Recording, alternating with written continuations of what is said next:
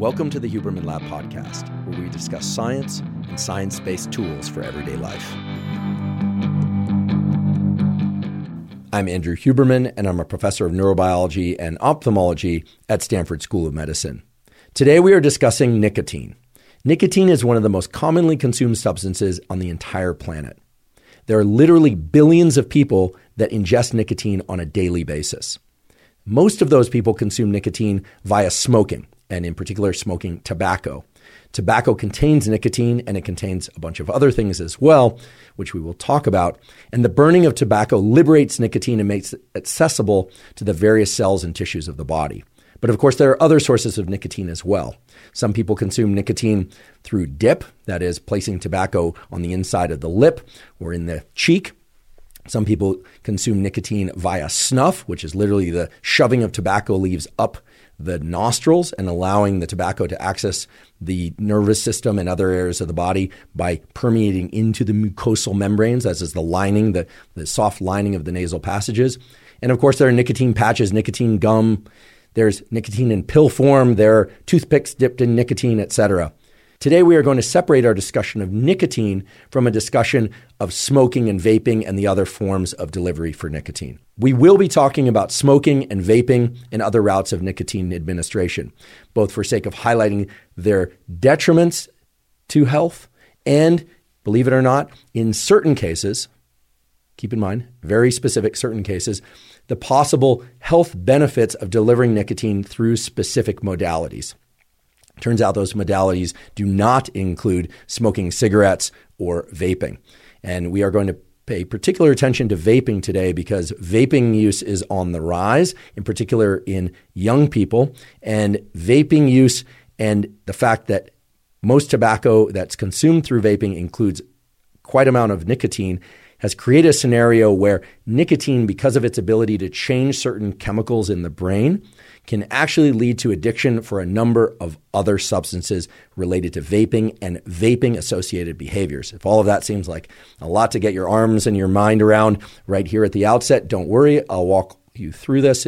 Regardless of whether or not you have a background in biology or not, I promise that you'll come through at the end of this episode with a deep understanding of how nicotine works in the brain and body, some of its benefits, some of its potential drawbacks, and you'll have clear optics as to why smoking and vaping and other forms of nicotine delivery have the effects that they do on your biology and psychology. Before we go any further, I just want to highlight a key takeaway from a previous episode, which is our episode on focus, and in fact was a toolkit for focus.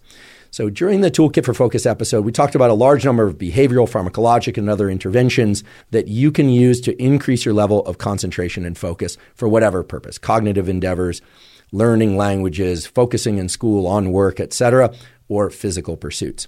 Now, one of the key takeaways is that there are really two key protocols that I believe everyone should understand and know about and why they work, because they are so effective and also because they dovetail nicely with some of the information that we're going to talk about today, which will explain why nicotine is so effective in increasing focus.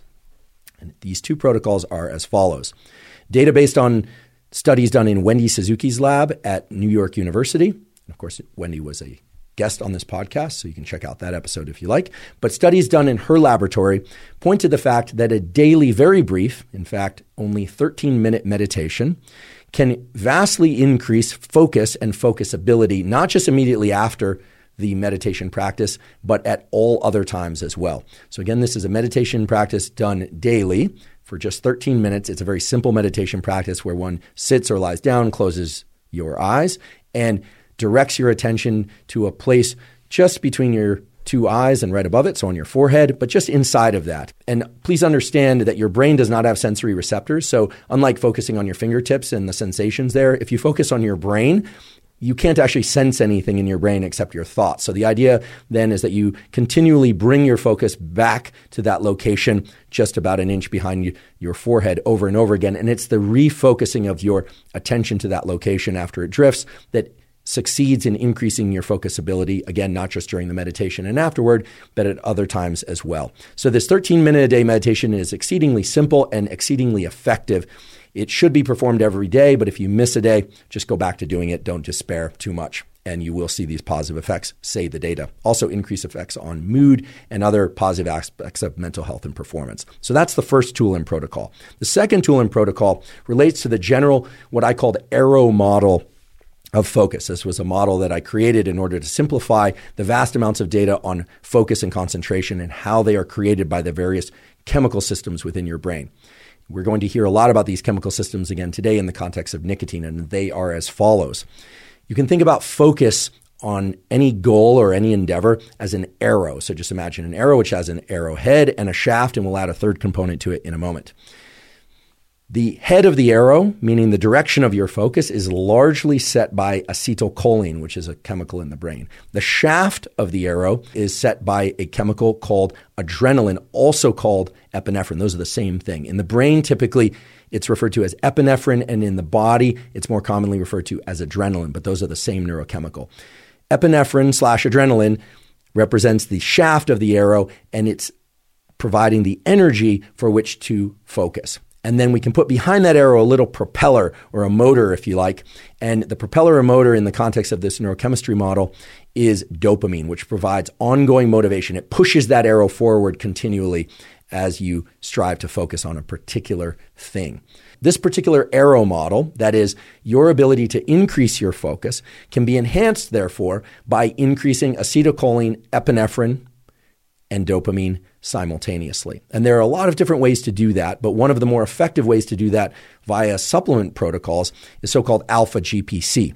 Alpha GPC, taken in 300 milligram form, 10 to 30 minutes before a bout of cognitive work or a bout of physical work, will increase your focus by way of increasing acetylcholine and to some extent increasing epinephrine as well.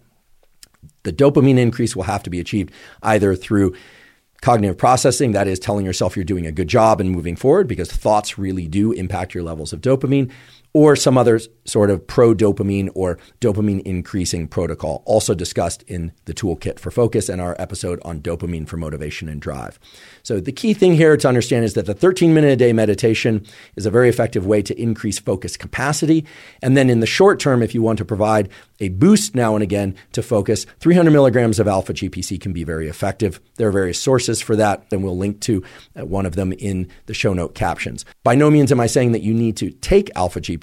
A number of people will certainly opt not to. And a number of people might be saying, well, I've heard that alpha GPC can increase focus by way of increasing acetylcholine and norepinephrine or epinephrine, but it can also increase TMAO, which is a kind of a negative marker of cardiac health and cardiovascular health. For that reason, I and many others will take 600 milligrams of a garlic capsule, which can offset that TMAO increase. It remains uncertain as to how much alpha GPC one needs to take before increasing TMAO levels to a point where it's of concern that you would even need to take the garlic capsule. But I just mention it in any case because it's a pretty simple fix. Garlic has other health benefits too, of course. And for most people, 300 milligrams of alpha GPC taken every once in a while. I certainly don't encourage people to take alpha GPC every time they want to focus. I always emphasize behavioral tools first, then focusing on nutritional tools, and on occasion using supplement-based tools to encourage increased levels of focus.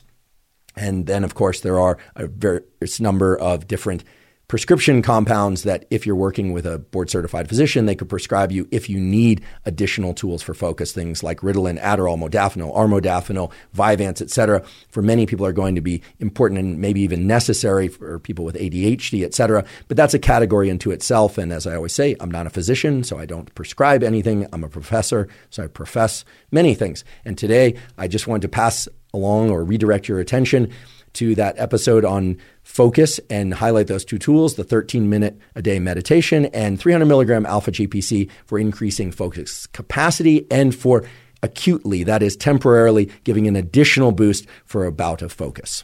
And of course, if you choose not to use those protocols, that's perfectly fine too. There's certainly no obligation. They are simply available to you should you choose to try them. And if nothing else, you now have in mind the neurochemistry of acetylcholine, epinephrine/adrenaline, and dopamine, and that will really set the stage for understanding just how effective and why nicotine is so effective at increasing focus, motivation, and even, as you'll soon hear, working memory and cognitive capacity. Before we begin, I'd like to emphasize that this podcast is separate from my teaching and research roles at Stanford. It is, however, part of my desire and effort to bring zero cost to consumer information about science and science-related tools to the general public. In keeping with that theme, I'd like to thank the sponsors of today's podcast. Our first sponsor is Element. Element is an electrolyte drink with everything you need and nothing you don't. That means plenty of salt, magnesium, and potassium, the so-called electrolytes, and no sugar.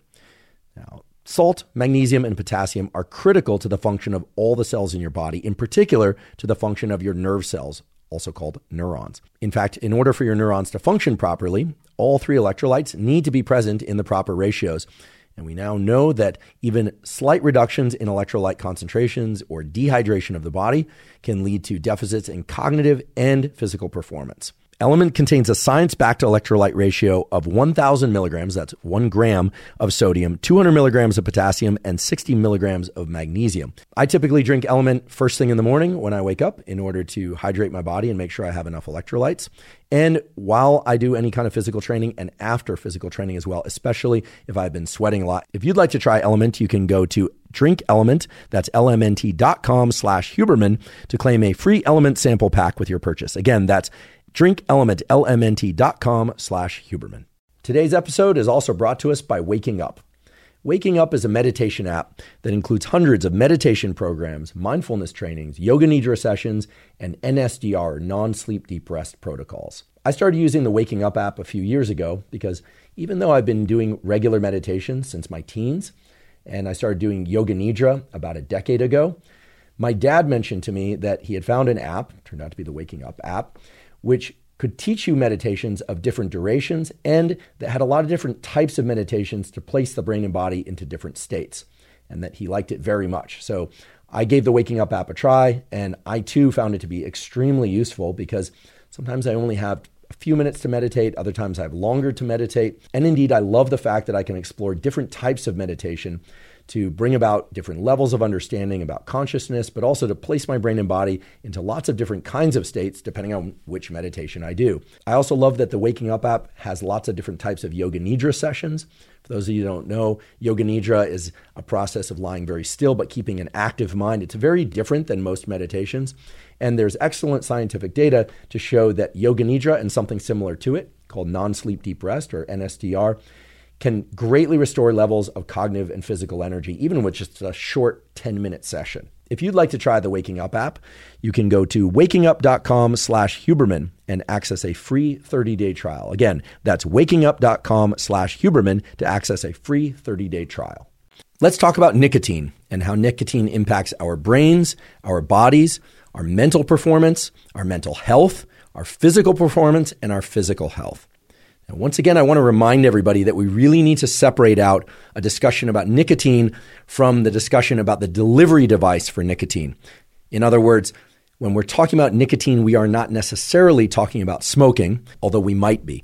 There are things associated with smoking and with vaping and other means of getting nicotine into our system that have their own effects, both negative and in some cases positive. Indeed, later we will talk about how you can actually use nicotine to get over smoking addiction. This won't come as a surprise to many people, but what perhaps will come as a surprise is the fact that many people actually use nicotine-like substances or nicotine itself in order to relieve nicotine addiction. So we'll talk about that and what that looks like and offer various protocols for you later in the episode.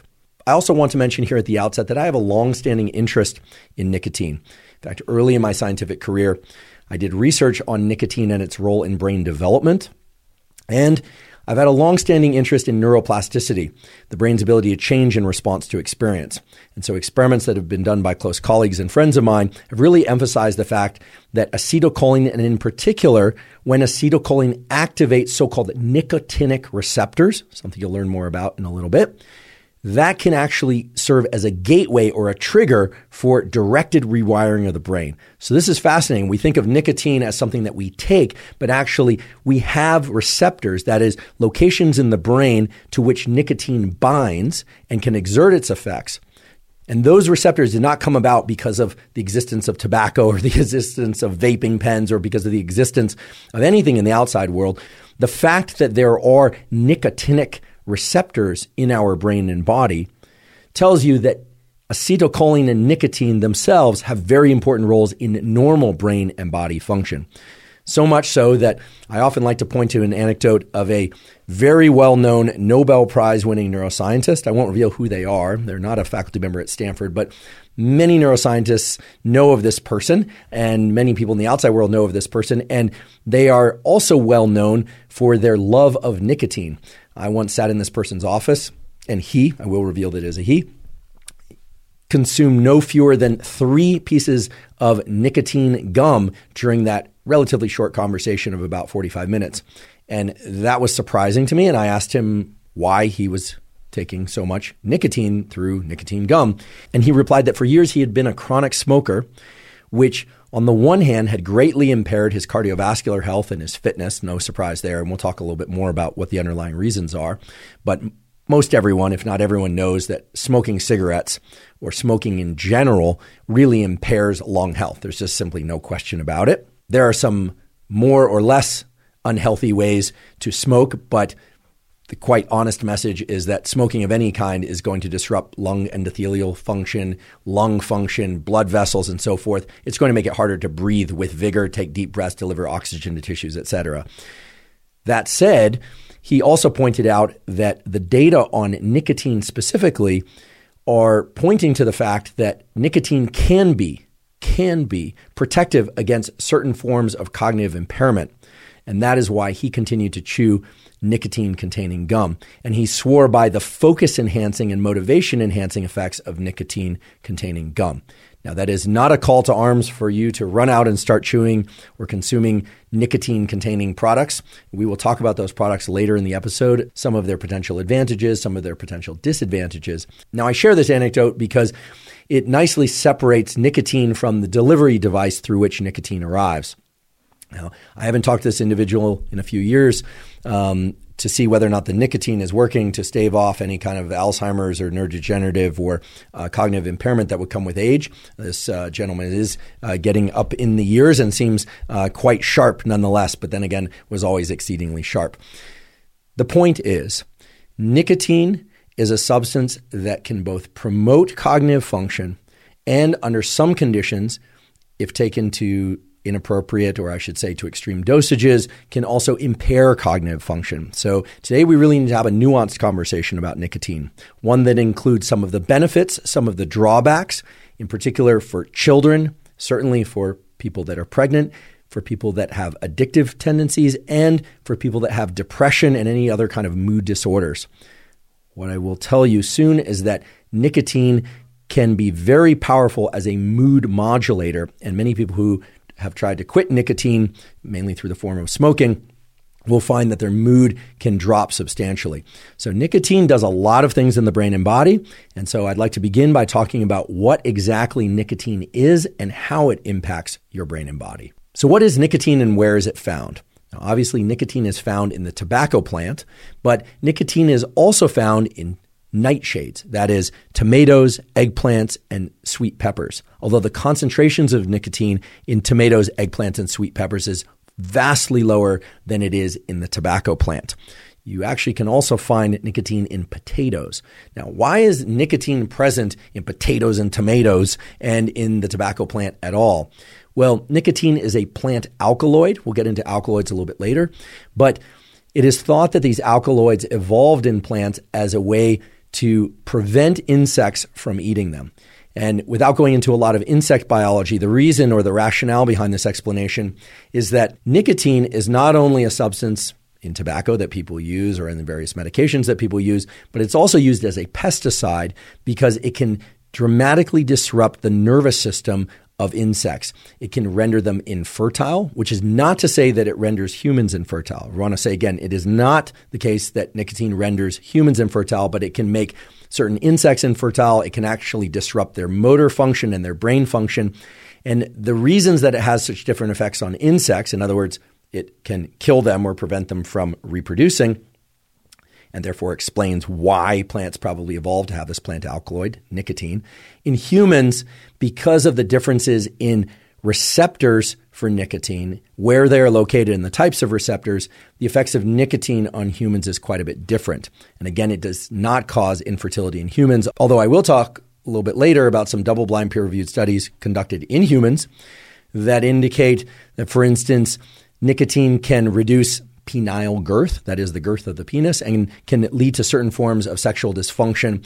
And those changes are largely downstream of changes in blood flow and endothelial cell function. Endothelial cells are the cells that make up blood vessels and other vascular type tissues within the brain and body. So nicotine is found in these plants, and what we can know for sure is that at some point in human evolution, somebody or some group of people either, and here I'm completely guessing, it's a just so story, but someone or some group must have inhaled the smoke from the tobacco plant or put the dried leaves of the tobacco plant against some mucosal tissue, any of the different mucosal linings of their body by which substances can pass through. That's right. Any of the mucosal soft lining tissues of the body will allow certain substances, not all, certain substances to pass in. That's why people can put tobacco in their mouth and a certain amount of nicotine makes it into the bloodstream. Put tobacco up their nose, a certain amount of nicotine gets into the bloodstream. I haven't heard of people putting tobacco in other orifices of their body containing mucosal tissue, and I'm certainly not suggesting people do that, but you get the idea and how nicotine gets from these plants, these dried leaves, into the bloodstream. Burning tobacco leads to a heat-induced change in the availability of nicotine, and this is why smoking tobacco or vaping tobacco, simply by heating it up, allows the nicotine to be liberated and go into the bloodstream simply by inhaling it into the lungs. We will get back to smoking of various kinds later, but right now, let's just keep our attention on how nicotine is pulled from these plants and into the human body. Now, whether by inhalation or whether or not by placing it in contact with the mucosal tissue of the mouth or other mucosal containing orifice of the body, the nicotine then gets into the bloodstream. And once it's in the bloodstream, it only exerts its effects because it binds to certain so-called nicotinic receptors. Okay, so the nicotinic receptors are of the acetylcholinergic variety. I know this is a lot to think about and a lot to hear if you haven't heard about this, but it's actually quite simple. Anyone can understand this. Acetylcholine is a molecule, a chemical that is, that's released in the brain and body. And when it binds to receptors, that is little parking spots on cells, it changes the way those cells behave. Those cells can increase their activity and release other chemicals. They can become electrically active. They can do any number of different things. When we ingest nicotine, it gets into the bloodstream, and eventually some of that will get into the brain and some of it gets into the body. And in both the brain and body, there are these so-called nicotinic acetylcholine receptors. Now, the so-called family, and indeed they are a family, this is how we refer to groups of receptors of related design and genetic background, just like humans. You have a family of these acetylcholine receptors that are of the nicotinic variety. So, maybe on one street in your neighborhood, the Joneses, on another street, the Chows, on another street. Well, in your body, you have the nicotinic acetylcholine receptors, and then you have the so-called muscarinic acetylcholine receptors. Today, it's really simple. Nicotine only binds to the nicotinic acetylcholine receptors, and there are a bunch of different ones on a bunch of different tissues. And the differences in those receptors dictate what sorts of effects the nicotine will have on those tissues. So let's talk about what those effects are, and let's do that by dividing the effects of nicotine into effects on the brain, so everything from the neck up, and on the body, the so-called central nervous system and the periphery. Although I want to point out that your spinal cord is part of the central nervous system, so in fairness to the reality, your brain and spinal cord are all central nervous system. Everything else is considered the periphery. Now, there are a lot of different nicotinic acetylcholine receptors, but for those of you that want to know, you aficionados, or if you're ultra curious about this, the main effects of nicotine in the brain are mediated by nicotine binding to the so-called alpha-4 beta-2 receptor. Alpha-4 beta-2 receptor. Even if you don't care about receptor subtypes, that's going to come up later when we discuss why nicotine suppresses appetite. In fact, one of the major reasons why people don't want to quit smoking, or they quit smoking or another form of ingesting nicotine, and then they relapse, they go back to smoking or ingesting nicotine in some other way, is because Indeed, nicotine will increase metabolism and reduce hunger in large part by binding to this alpha-4 beta-2 receptor in a particular area of the brain. We're going to return to that in a little bit. But if you've ever heard that nicotine kills the appetite, indeed it does. It's not the behavior of smoking itself. It's not because you always have a cigarette in your mouth that you're not eating more food, although I suppose that might be a minor effect. There are direct effects of nicotine on both appetite, that is, it reduces appetite, and direct effects on metabolism, that is, it increases metabolism through its effects on some other areas of the brain and body we'll talk about in a moment. Now, within the brain, nicotine binds to this alpha-4 beta-2 receptor in various locations in the brain, and there are 3 and maybe a 4th that we'll talk about neurochemical effects of nicotine after you ingest it. First things first, when you ingest nicotine by smoking nicotine-containing tobacco, or if you place tobacco in contact with the mucosal lining of the nasal passages of the mouth, it takes about 2 to 15 minutes for that nicotine to enter the bloodstream. Smoking hits the bloodstream faster, vaping even faster, I should mention, for a variety of reasons, and placing tobacco directly in contact with the mucosal lining is going to be the slowest. Now, as I mentioned before, nicotine gets into the bloodstream, and then because nicotine can pass through the so-called blood-brain barrier, the BBB, which is basically a fence around the brain, because it can pass through the blood-brain barrier, it's going to have very rapid effects on the brain in these 4 major categories of neurochemicals and neural circuits. The first of those categories, and this is a very important one, this is one that was brought up in the episode on dopamine, motivation, and drive, and I think not just all scientists, but all human beings should know that within their brain, they have what is called the mesolimbic reward pathway. The mesolimbic reward pathway, if you just want to call it the dopamine reward pathway, is, as the name suggests, a set of connections between a brain area called the ventral tegmental area. You don't have to remember the names of these things, of course, but if you want to, that's fine too. The ventral tegmental area, or VTA, connects to another area called the nucleus accumbens. Now, here's what's very important. Nicotine triggers the release of dopamine from the nucleus accumbens. This is what gives nicotine its rewarding properties. It increases motivation. It tends to give a not so subtle but very transient increase in feelings of well-being and alertness and motivation. And that's because of the increase in dopamine caused by nicotine directly within the nucleus accumbens. Nicotine also triggers the release of certain neurochemicals from the ventral tegmental area itself, and those impinge on nucleus accumbens and increase dopamine levels further. This is what makes the rewarding properties, or sometimes referred to as the reinforcing properties of nicotine, so powerful. This is why so many billions of people ingest nicotine in one form or another. It's also why nicotine is so hard to quit, because there's a potent increase in dopamine from multiple neural circuit pathways within this mesolimbic reward circuitry.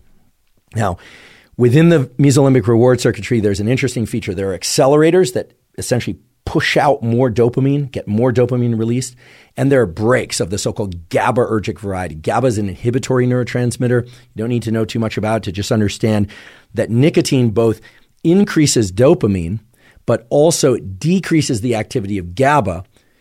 And so this is like pushing on the accelerator for dopamine, but also removing the brake. So there's a 2-pronged effect of nicotine on reinforcement, reward, dopamine-related pathways, the feel-good motivation pathways. And that is an increase in dopamine and a decrease in GABA.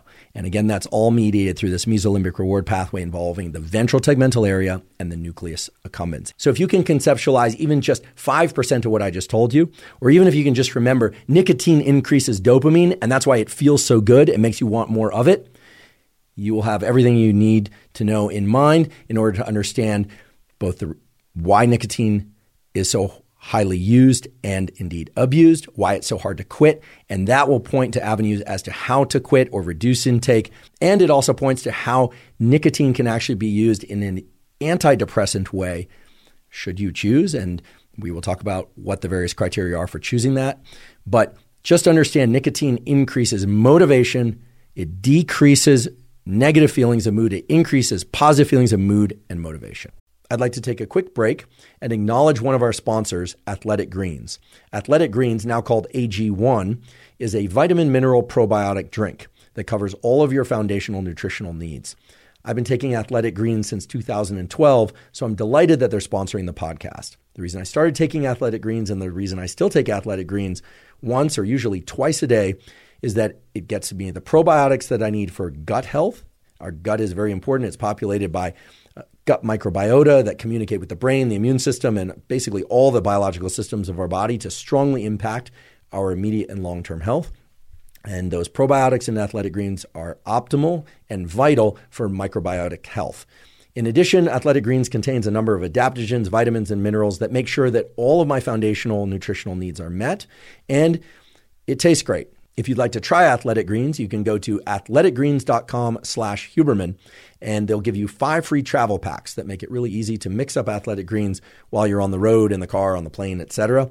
And they'll give you a year's supply of vitamin D3K2. Again, that's athleticgreens.com/Huberman to get the 5 free travel packs and the year's supply of vitamin D3K2. The second major effect that nicotine has in the brain is that it increases acetylcholine. Acetylcholine is a neuromodulator that exists in you and me. It is released from multiple sites in the brain. And the 2 major sites are the nucleus basalis. So these are a collection of neurons in the front and base of your brain, and from some brainstem areas. And there are a bunch of different ones back there in your brainstem, which is indeed in the back, that release acetylcholine. That include the locus ceruleus as kind of a minor site, the pedunculopontine nucleus. There are a bunch of these different areas, the parabigeminal nucleus. There are a bunch of these things back there. We don't have to go into all the names, but just understand that there are little pockets of neurons, nerve cells, located in the front and the back, and to some extent in the middle of your brain, but really in the front and the back of your brain that can serve 2 major roles. Here they are. Acetylcholine released from nucleus basalis leads to a sort of spotlighting or highlighting of particular neural circuits in the brain. What do I mean by this? Well, let's say you're working on a puzzle. Let's say it's a cognitive puzzle. Maybe you're doing a word puzzle. Or nowadays, I've heard of this Wordle thing. I'm on Twitter, and people are always posting their Wordle thing. And I have no idea what it is, but I'm guessing it's some sort of puzzle. I'm guessing it's like a crossword puzzle. And here, if I'm wrong, I don't know, educate me. Tell me what Wordle is. Somebody put it in the comments and tell me if I should play it or not. Here's the deal. When acetylcholine is released from nucleus basalis, the neurons are there in the base of the brain, but they extend axons, which are like little wires, elsewhere in the brain. And when acetylcholine is released, it tends to be released at particular locations in the brain that are associated with whatever activity we happen to be doing. So if I'm doing Wordle, here I'm talking about it as if I've ever done it, doing a crossword puzzle or Wordle, well, the neurons that were involved in trying to figure out the solution to that Wordle or crossword puzzle are active. And then acetylcholine is released from the little wires, the little endings of these cells in nucleus basalis.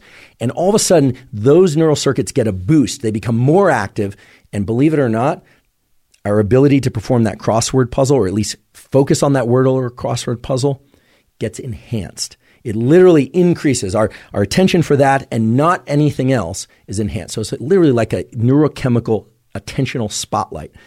Nicotine increases acetylcholine and thereby focus and concentration and mental performance, not by changing the neural circuits that are activated per se, but rather by making more acetylcholine available at those release sites. So it's as if the spotlighter got more intense. The highlighter is more intense than it would be otherwise. And I should also mention, because of the so-called pharmacokinetics, the time course in which nicotine has its effects, which are pretty short-lived. Talk about those in a moment.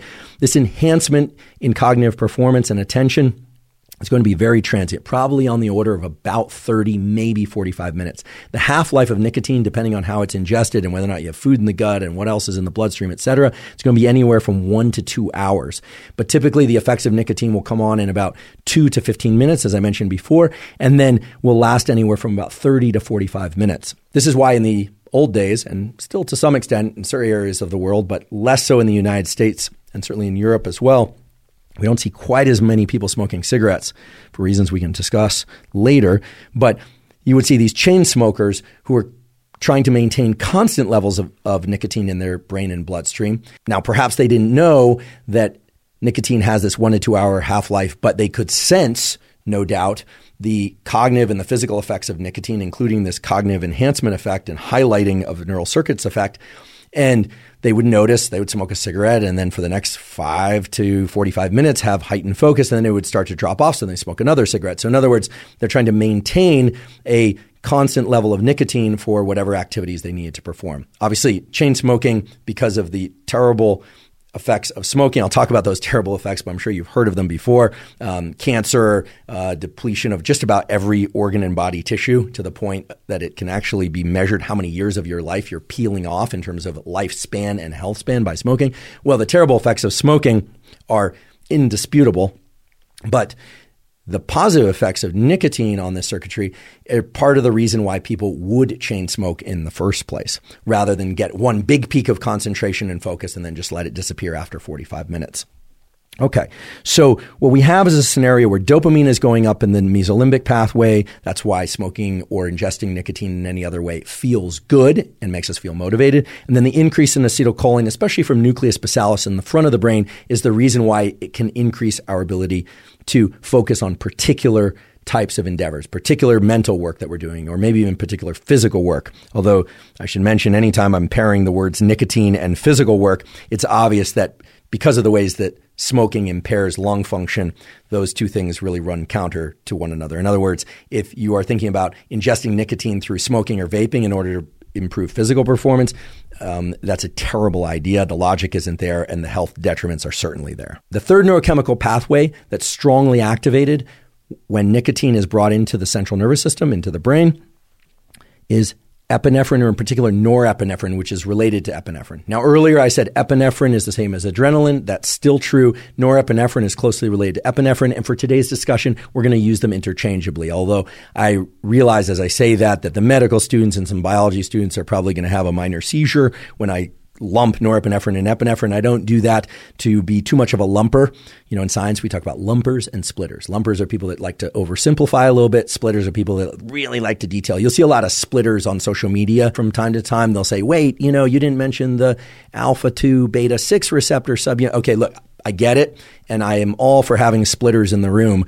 But for sake of today's discussion and for ease of digestibility of some of this, just want to point out that norepinephrine, epinephrine, and adrenaline I'm going to treat as a common pool of similar, in fact, very similar molecules that all have the same net effect, at least in the context of this discussion, and that's to increase levels of alertness, energy, and arousal. And the way that nicotine accomplishes those increases in alertness and arousal and energy within the brain is by triggering the release of norepinephrine from a little cluster of neurons in the back of the brain called locus ceruleus. Tiny cluster of neurons that offers up, or I should say has, because they're always there from birth, has these little wires, these axons that extend many, many places in the brain. Not every place, but virtually every place, and can sprinkler the brain with norepinephrine and essentially serve as a wake-up signal, elevating levels of energy. And when that combines with the acetylcholine from nucleus basalis, which causes attentional spotlighting, increases in concentration and focus, and with the feel-good properties of dopamine and the motivating properties of dopamine released from the mesolimbic reward pathway, now you can start to get a picture of why nicotine is such a powerful molecule. It's making people feel motivated and good. It's making people feel focused, and it makes people feel alert when they would otherwise feel a little bit sleepy. So this is a really powerful compound. In fact, going back to our earlier discussion about focus and some tools for focus, and I encourage you, if you're interested, to please check out the episode on focus. There are a number of different tools and protocols there to increase focus. But here, we're talking about one molecule, nicotine, found in plants like tomatoes and potatoes and the tobacco plant. And it can be synthesized in a laboratory and ingested through a patch or a gum or even a pill or a toothpick dipped in nicotine. One molecule that can trigger activation of all the circuits for focus and motivation in one fell swoop. That is remarkable.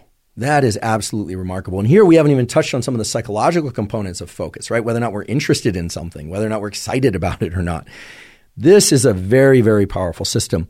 So powerful, in fact, that I think we can really place nicotine right up there at the top, right next to caffeine, as the molecule that has fundamentally changed human evolution, human consciousness, and human experience, right? Even if you're somebody who's never ingested nicotine, this absolutely has to be true because you have these nicotinic receptors, which is to say that acetylcholine that's naturally released without any external trigger within your brain and body, or I should say without any trigger from nicotine in particular, is binding these nicotinic acetylcholine receptors and is creating these effects in your brain and body. It's just absolutely staggering. Now, earlier I mentioned the appetite suppressing and indeed metabolism increasing effects of nicotine.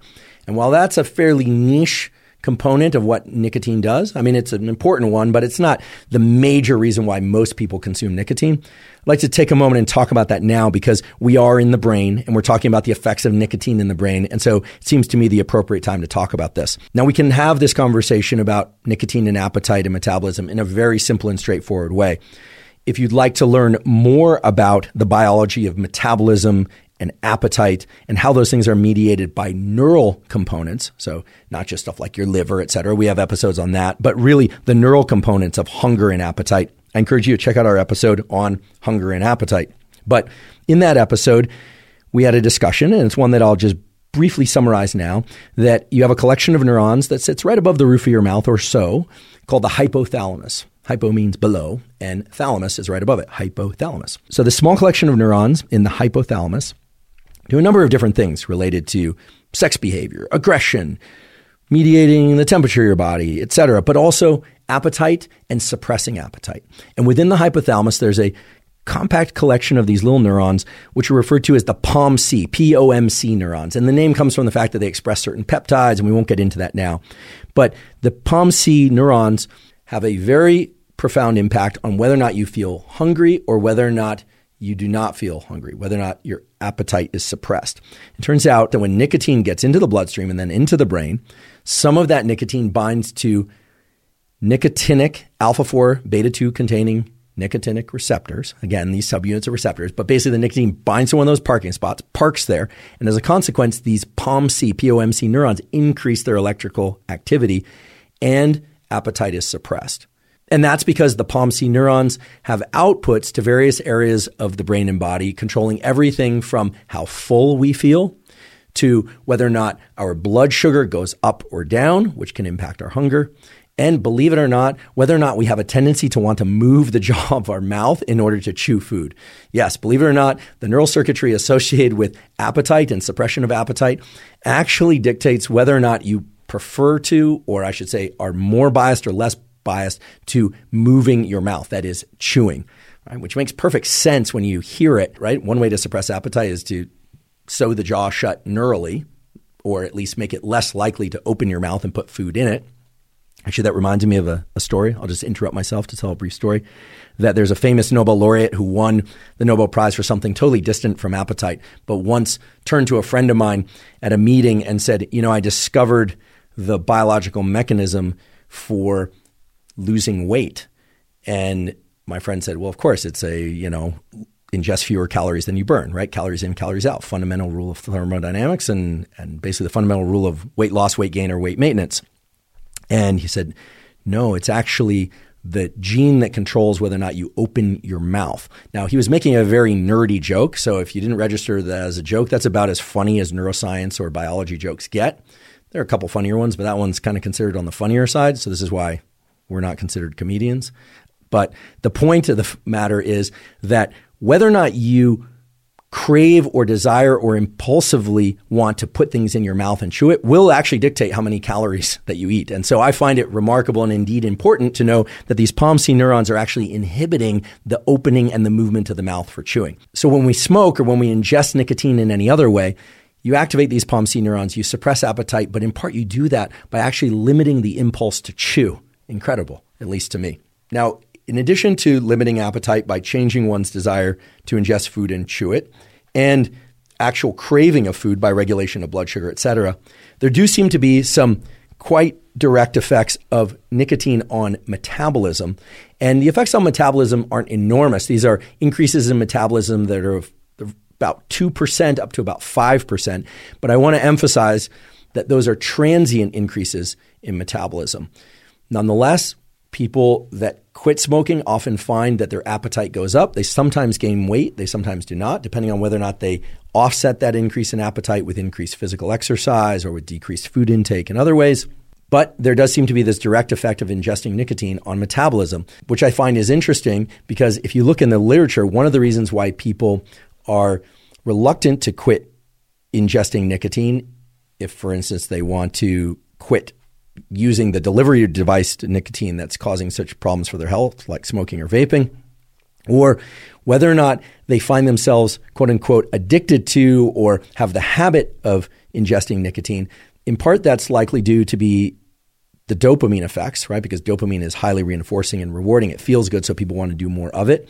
But it's also that for many people, and here the data really point to the fact that a lot of the younger female smokers or younger female vapors, or when I say that, of course, I mean younger females that vape, are doing that because they like the appetite suppressing effects, which of course opens up an entire conversation about the sociology of, body imagery, et cetera, a topic for a future podcast. Okay, so nicotine has certain effects on the brain by virtue of the fact that nicotine binds these nicotinic acetylcholine receptors, and those receptors are found on some but not all neural circuits within the brain. And we talked about some of them already, mesolimbic, the POMC neurons, et cetera.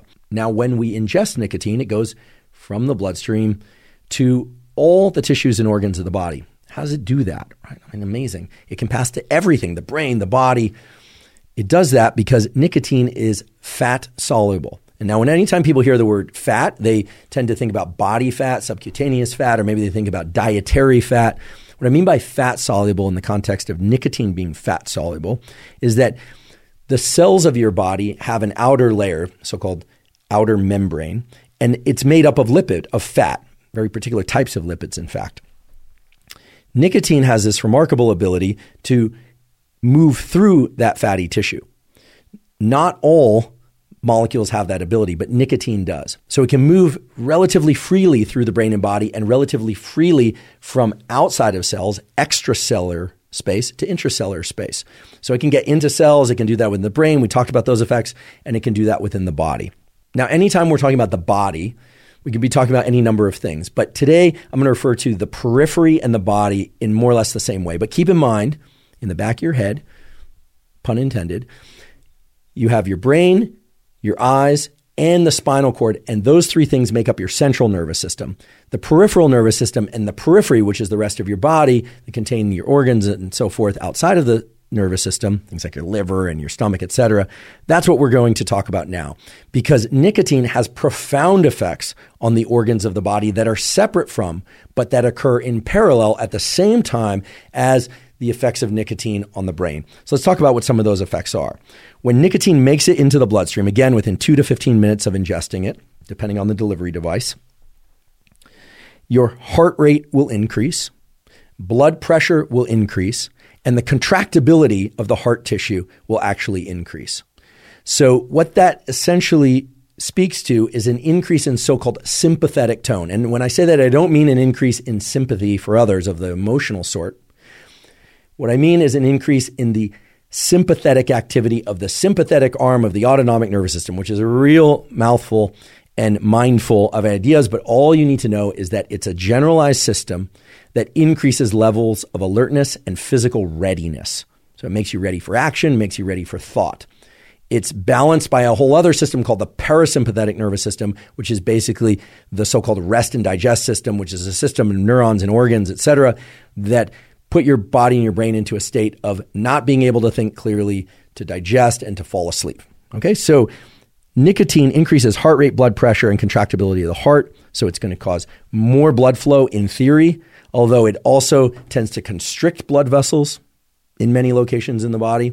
This explains the decrease in penile girth effect of nicotine, in particular nicotine ingested by smoking or vaping. That's right, smoking and vaping reduces penis size and also will have damaging effects on the blood lining endothelial tissue. So over time, it actually is impairing blood's ability to get to the penis chronically as well as to other organs of the body. But when people ingest nicotine acutely, and let's say they do that by Nicorette patch or by toothpick dipped in nicotine, it will have some of these same effects. But when not smoking tobacco, when bringing nicotine into the bloodstream through other mechanisms, many, if not all, of the disruption of the endothelial cell function can be bypassed. But the effects on penile girth, the effects on reducing blood flow to various tissues is still present during the effects of nicotine, which, as I mentioned, last about 1 to 2 hours. The half-life is about 1 to 2 hours, depending on a number of factors. Not interesting for today's discussion. So when nicotine gets into the bloodstream, it's making us more alert. It's preparing our body for readiness. The heart is pumping harder. Epinephrine, that is adrenaline, is released from the adrenal glands, which ride atop our kidneys. So everything is pointed toward creating more readiness to move, more readiness to think. And again, this is happening in parallel with all the effects of neurochemistry that are happening with the brain that we talked about a few minutes ago. Now, what's interesting about nicotine is that while it causes this global increase in readiness and alertness and attention and mood, etc., it also has the effect of somewhat relaxing skeletal muscle.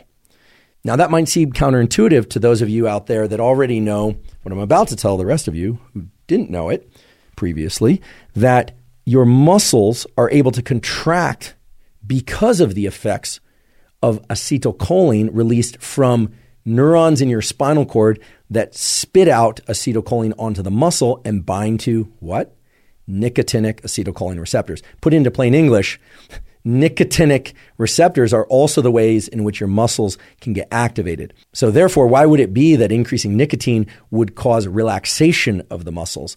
And that has to do with some of the neural circuits that are upstream of the muscles, and it has to do with a little bit of how the autonomic nervous system is arranged in terms of which receptors go where. A topic and kind of rabbit hole of conversation far too deep for right now, at least in the context of this already somewhat detailed discussion of the effects of nicotine. But if we were to zoom out and just think about the effects of nicotine, we now have a very clear picture. Reward pathways are turned on. Attention is turned on. Alertness is turned on. You feel better than you felt a few minutes ago. Your blood pressure is up. Your heart rate is up. Your preparedness for thinking is elevated as well. And yet your body is somewhat relaxed. That's a very interesting state of mind and body. Interesting because it's somewhat ideal for cognitive work. Like if you're going to sit down and work on a book, or you're going to sit down and try and figure out a hard math problem, or you're going to write a letter that's been really challenging for you to write, or maybe that you're really excited to write, but that you've been, slow to get out the door for whatever reason. Here I'm talking about my own habits of procrastination. Well, that state of being very alert, but your body being relaxed is almost, if not the optimal state for getting mental work done. Because if you're feeling agitated in your body and you want to physically move your body, it's very hard to do cognitive work, at least the sorts of cognitive work that involve typing or writing or these sorts of things.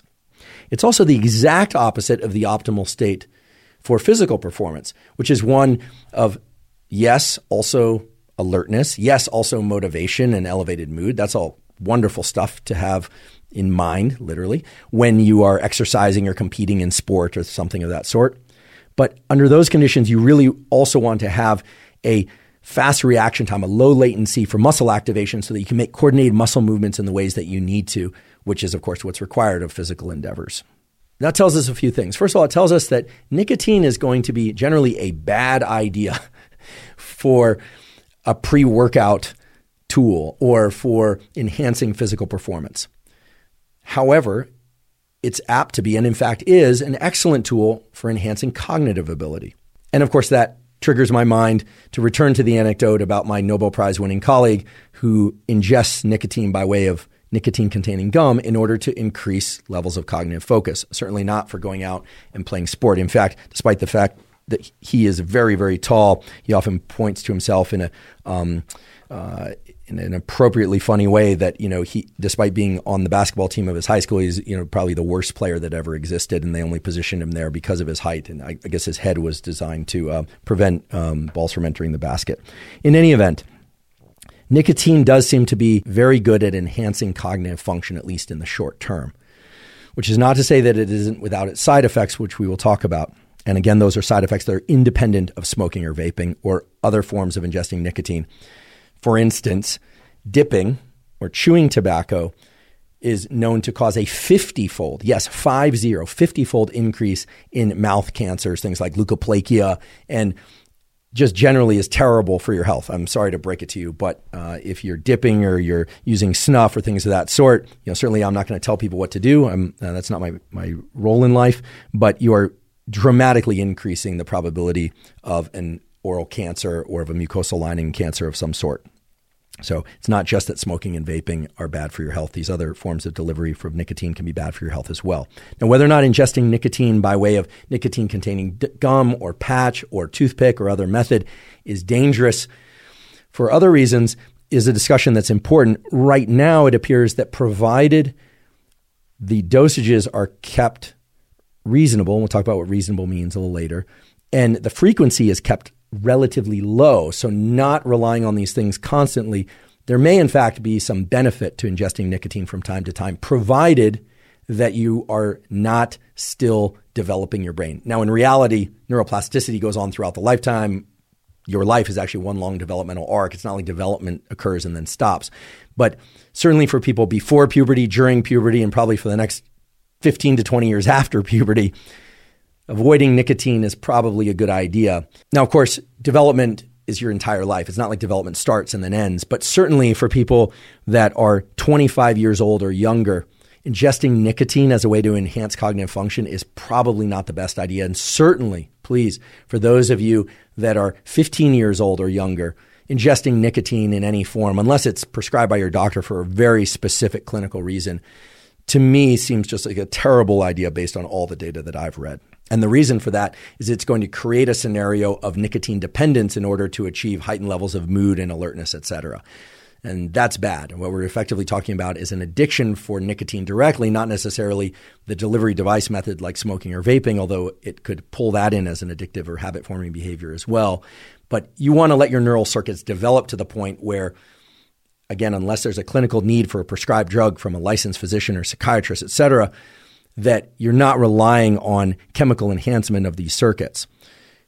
For people who are 25 years or older, and again, that's not a strict cutoff, but roughly 25 years or older, but for those of you that are thinking about using nicotine to enhance cognitive function as adults, and your brain development is slowing down, right? It never ceases, but is slowing down, or has slowed down to the point where we would say developmental plasticity is largely over, and you're now operating in the context of adult neuroplasticity.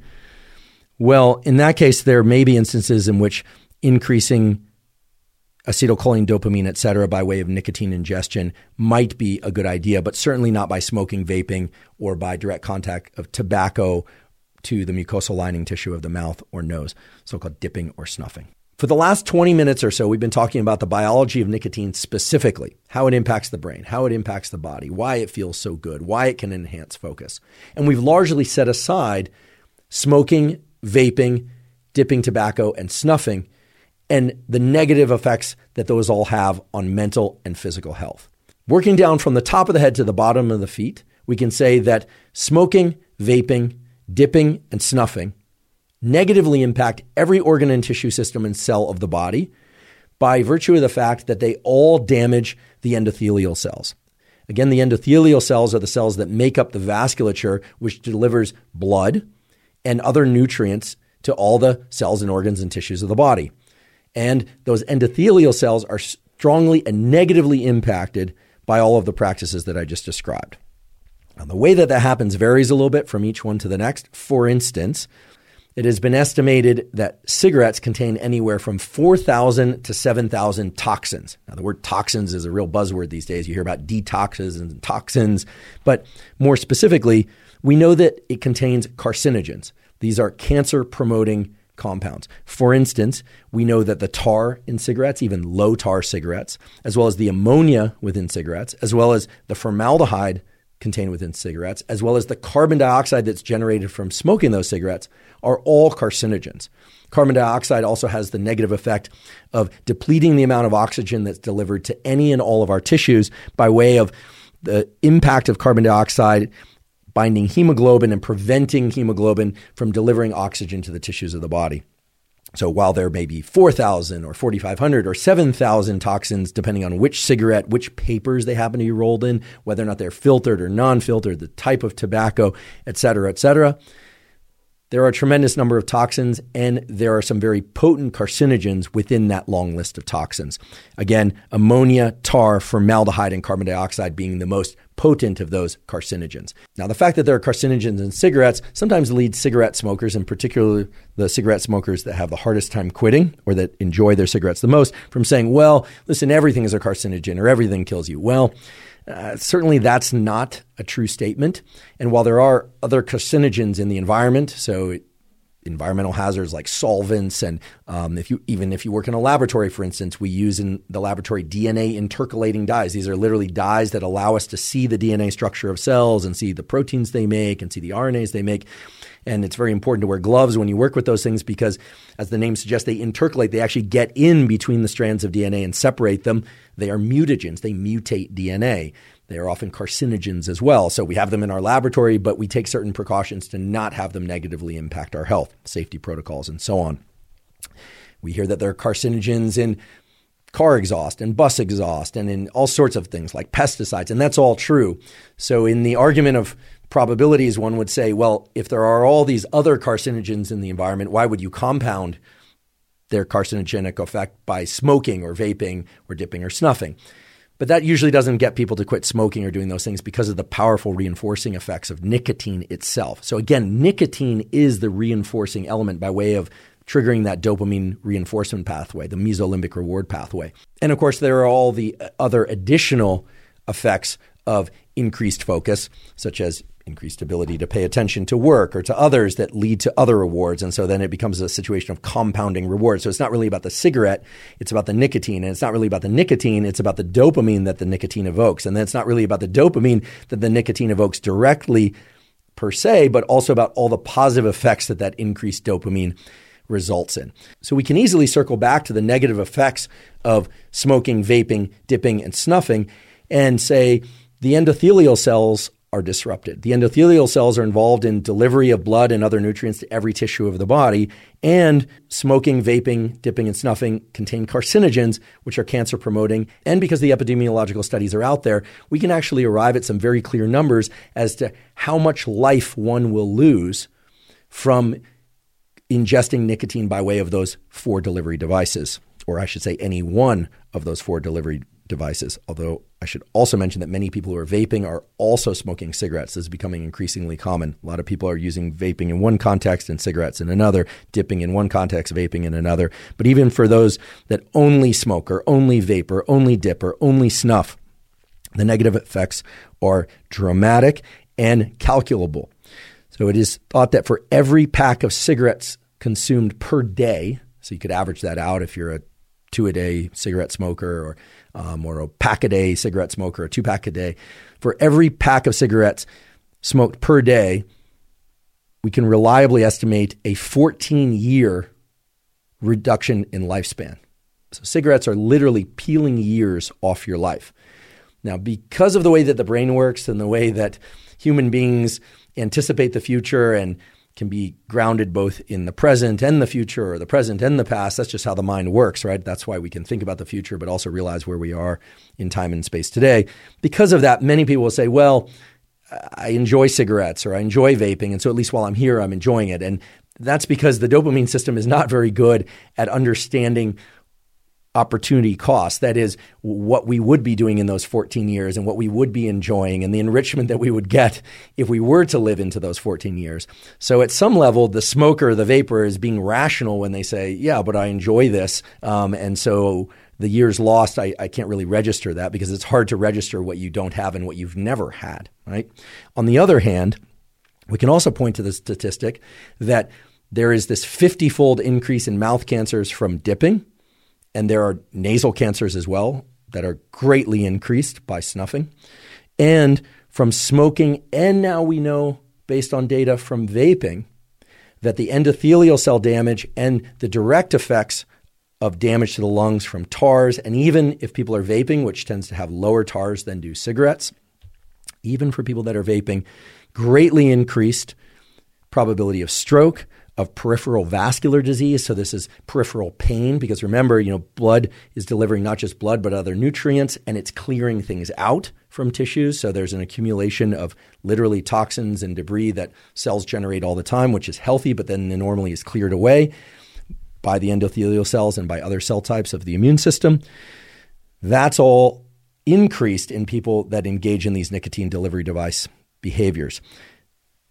Rates of heart attack, rates of stroke, rates of cognitive decline are all increased. Now, you might say cognitive decline. I thought that nicotine increases the likelihood that we can maintain healthy neuronal function and cognitive capacity. It might even increase cognitive capacity in a potent way in the short term, and indeed it does. However, cigarette smoking and vaping are now known to dramatically decrease cognitive function because one of the key things about the brain is that it is the most metabolically demanding organ, which means it consumes a lot of glucose, or even if you're ketogenic, you need ketones. You need nutrients getting to the neurons and other cell types of the brain and nervous system in order for it to function properly. And when you disrupt the vasculature through this endothelial cell dysfunction, you get things like interstitial, which just means in the spaces between dysfunction. So it's not just beating up the endothelial cells themselves, but the spaces between the cells is being disrupted. There's a lot of debris that accumulates there. And as a consequence, the brain just simply will not function as well. So you start getting short-term memory lapses. You start getting working memory lapses. Working memory is the sort of memory if someone tells you their 7-digit phone number.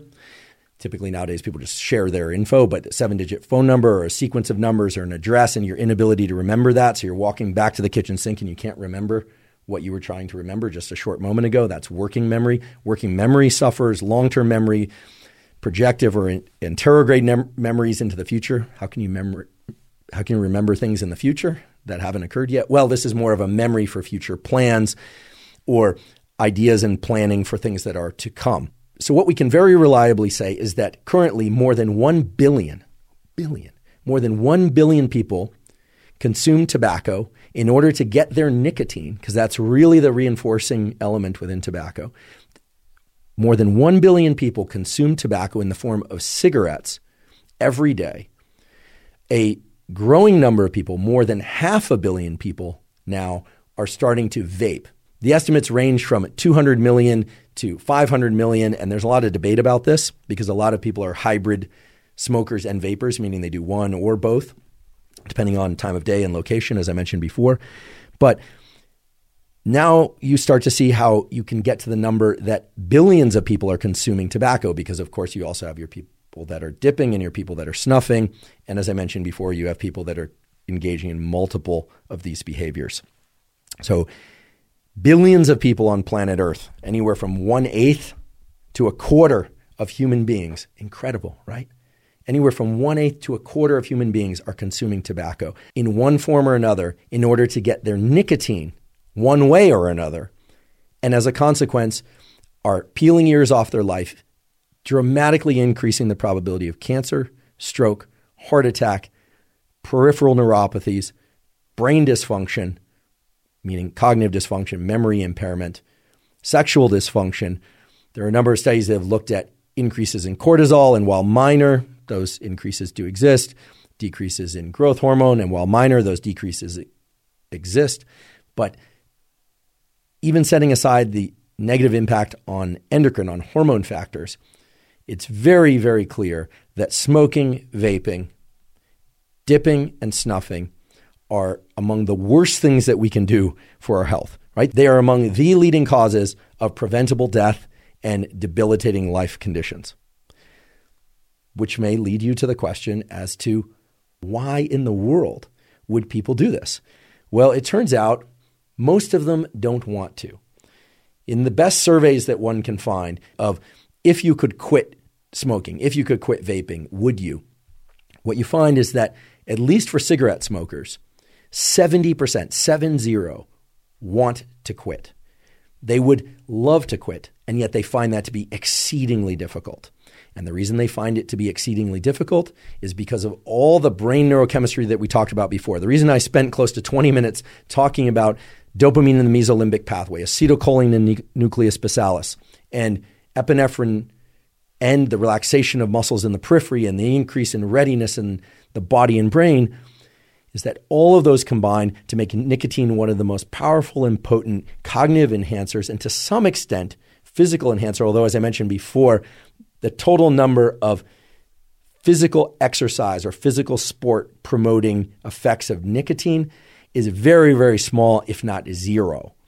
There are certain conditions under which one might imagine using nicotine specifically for cognitive enhancement where performance of complex motor skills would sort of outweigh the negative effects on the neuromuscular system, our ability to generate coordinated movements.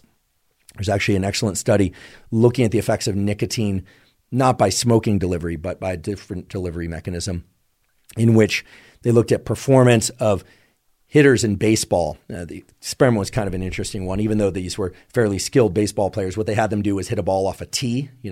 As I recall growing up, and admittedly I didn't play much baseball, but you start off on T-ball and then you would go, I think it was to pitching machine. Then they would use actual pitchers who throw the ball.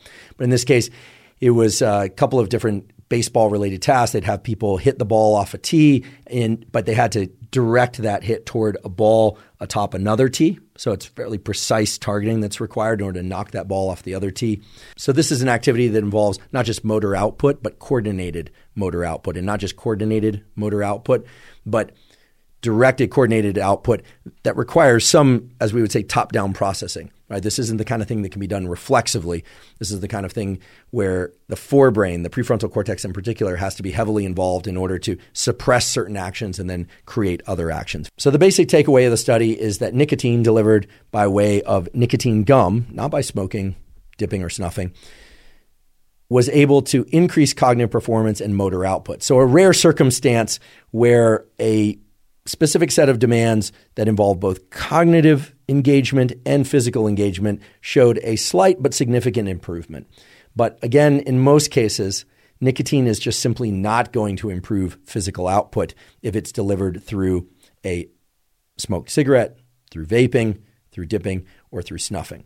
So if all these behaviors are terrible for essentially every aspect of our health, frankly, I mean, when you look at the literature, it's terrible for pregnant women, it's terrible for kids, it's terrible for older people, it's terrible for younger people. I mean, you really cannot find a scenario in which smoking, vaping, dipping, or snuffing are good for us, and yet people like the effects on the brain and they feel quite addicted to them. Even if they say they're not, most of those people would be unwilling to give up their practice of nicotine delivery for more than a few hours. In fact, if you look at the effects of withdrawal, and we are going to talk about what withdrawal of nicotine looks like, what you find is that as soon as 4 hours after the last ingestion of nicotine by way of cigarette or vaping or dipping or snuffing, what people start to experience is some agitation, craving for nicotine, of course. And while craving is kind of a vague concept, it's actually a very specific biological mechanism. It's the drop in dopamine that's starting to occur, so much so that there's a drop in dopamine below baseline. That is, the increase in dopamine that would normally be experienced from smoking, vaping, dipping, or snuffing is now not happening. And in fact, the levels of dopamine are dropping below where they would have been even without performing that behavior. So that's what craving is, and withdrawal is an increased sense of that craving, as well as a lot of negative stuff like stomach aches or nausea or irritability, and often collections of all of those. So because these nicotine delivery approaches are so terrible for our health, and also because as many as 70% of people who smoke would like to quit, but either feel they can't because they've tried and failed repeatedly often, or because it's just too scary, meaning the reinforcing properties are too strong and therefore they can't imagine living without them, or the withdrawal effects are too strong and they can't imagine living with those, well then, is there hope for quitting smoking, vaping, snuffing, or dipping? And the short answer, fortunately, is yes. There are excellent ways to do that, and some of them are single event treatments.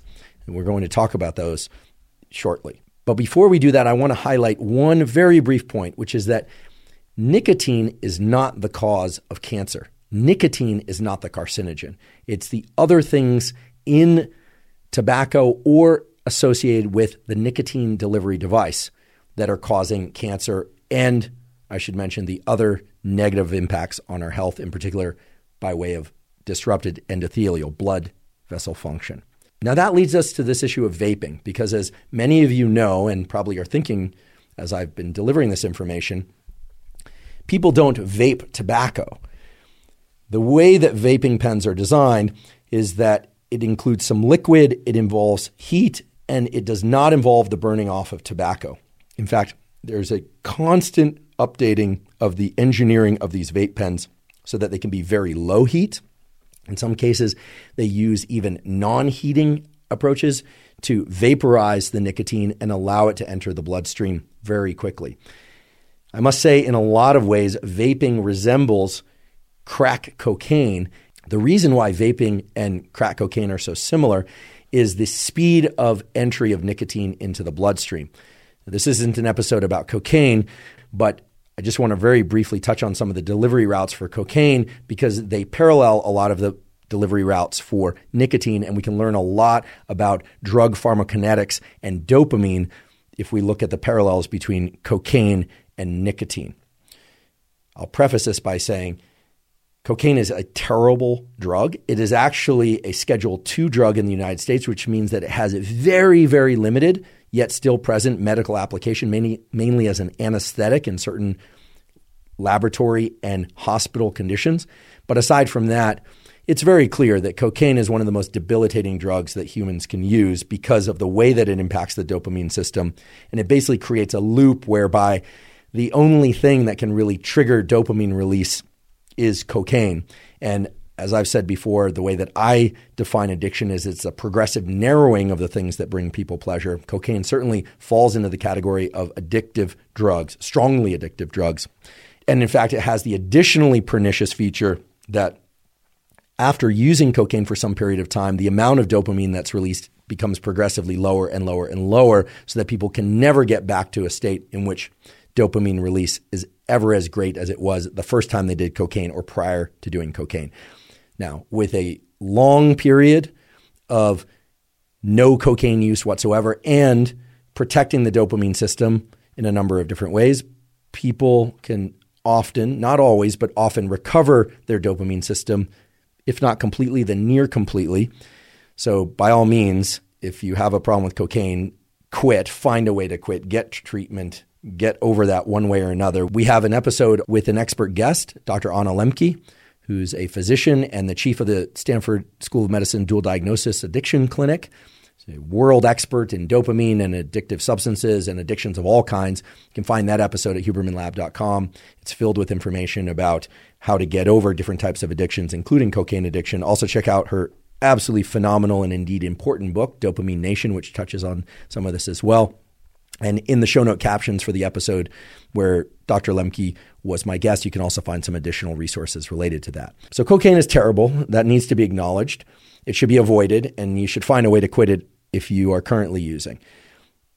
With that said, the delivery mechanism for cocaine strongly parallels the delivery mechanisms for nicotine. That is, people will snort cocaine, which is a lot like snuffing or dipping. That is, when people snort cocaine, they're bringing cocaine into proximity or into contact really with the mucosal lining of the nasal passages, which then allows the psychoactive substances to permeate into the bloodstream. Very seldom do people eat it, although that does happen from time to time. People will inject it, as so-called mainlining, which is a very rapid entry into the bloodstream because it's direct application to the bloodstream by way of injection. And then there's crack cocaine, which is essentially like a vaporizing of the cocaine from a so-called cocaine rock. That somewhat resembles vaping of nicotine. So while the vape pen involves a liquid that's sold, a cartridge that contains nicotine and often other flavors as well, flavorings, I should say, both crack cocaine and vaping cause very rapid increases in the relative substances that are psychoactive. In the case of cocaine, that would be cocaine and the increase in dopamine in the brain and body, I should mention. And in the case of vaping, there's a very rapid increase in blood concentrations of nicotine, much faster than occur with cigarette smoking or other modes of nicotine delivery. So that speed of onset turns out to be a critical parameter because the speed of onset of nicotine is going to also determine the speed of release of dopamine in the nucleus accumbens and ventral tegmental area, that mesolimbic reward pathway. And with the mesolimbic reward pathway, it's not just about the peak, meaning the maximal amount of dopamine that's released, but it's the time course, how steep the curve is, how quickly that dopamine increases, that's going to determine how reinforcing, how habit forming, and indeed how addictive a particular substance is.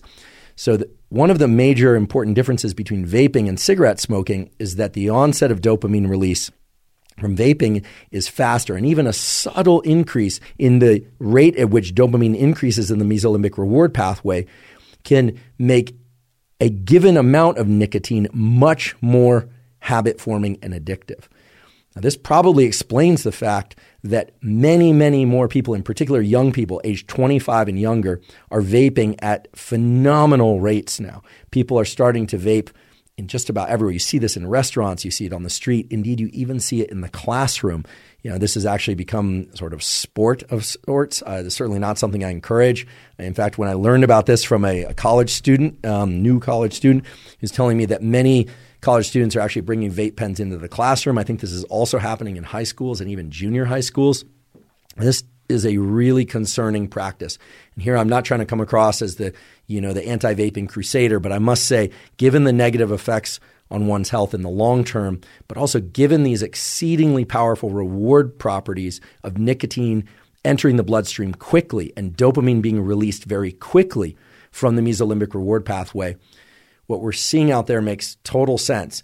Young people's brains are essentially getting wired to the expectation that dopamine is going to be increased dramatically and quickly under their control, except it's under their control only in a very narrow set of circumstances. Recall the definition of addiction, a progressive narrowing of the things that bring you pleasure. Well, we can change that statement to also say a progressive narrowing and specific kinetics, that is specific time course of the things that bring you pleasure.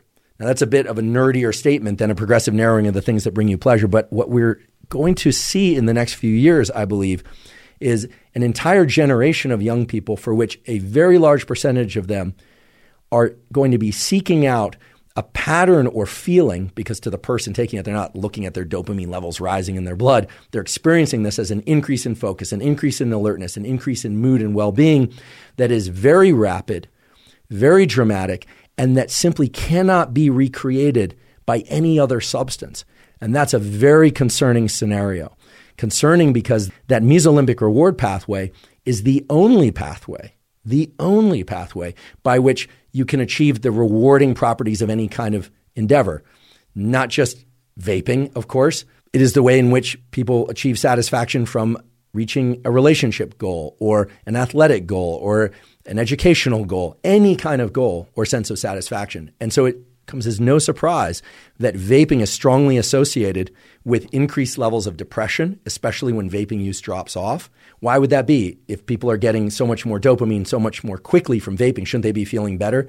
That brings us back to the critical and I should say defining feature of the dopamine reward pathway for motivation and well-being, which is that initially a given substance will cause, let's say, an 8 out of 10, again, arbitrary units, but 8 out of 10 increase in dopamine. But with repeated use, what ends up happening is that even at similar or higher levels of ingestion, so not just one inhalation a minute, but maybe 2 inhalations a minute or an inhalation every 30 seconds, now it's level 4 out of 10 activation of dopamine, and then 3, and then 2, and eventually it drops below baseline. Now, the whole system can be recovered by abstinence from nicotine consumption, but the dopamine system is applied to everything, all sense of well-being, all sense of motivation. So during the period in which one is abstaining from nicotine, and vaping in particular, people do not feel good. They feel miserable. That's why it's called withdrawal. It's associated with a bunch of psychological and physiological symptoms that all lead back to trying to get to the same levels of dopamine release and the same patterns that were experienced when one initially started vaping. So I'm not trying to paint a dark picture here, but frankly, the picture is very dark. I'm very concerned about a practice of ingesting something that powerfully modulates the dopamine system with the sorts of kinetics that one sees from ingestion of crack cocaine in young people that has all these other negative health effects that in the short term is very powerfully rewarding, increased focus, well-being, et cetera, but that over a very brief period of time leads to a state in which the entire dopamine reward system is impaired and can become permanently impaired unless one intervenes in a very deliberate way. So people are directly controlling the rate of dopamine and the frequency of dopamine release by the duration and frequency of inhalations off the vape pen. And that's an incredible thing, because what it does is it sets up the mesolimbic reward pathway for an expectation that dopamine will be delivered on that schedule. So that's one of the things that makes vaping in particular so hard to quit. Vaping is actually harder to quit than cigarette smoking for most people. Now, does that mean that cigarette smoking is fairly easy to quit for most people? No. 70% of people who smoke cigarettes report that they would like to quit if they thought they could. The success rate of quitting smoking when people try to go just cold turkey, just quit with no assistance whatsoever, they might tell their family and friends, hey, I'm quitting, that's it, is exceedingly low. It's 5%. So 5% of the people that say, that's it, I'm not smoking again, despite cancer diagnosis, I'm not smoking again, despite the fear of the negative health effects, I'm not going to ever smoke again, despite the financial cost, the health cost. I mean, I could list off a huge number of things that it does that are negative, but you already know these or you've heard them.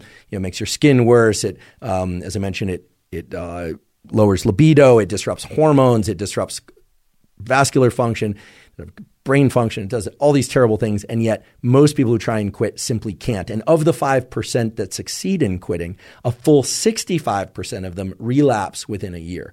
So that's a very depressing picture. But it's not to say that people cannot quit. And in fact, they can. There are a couple of methods that have been shown to help people quit. Some are behavioral and some are pharmacologic.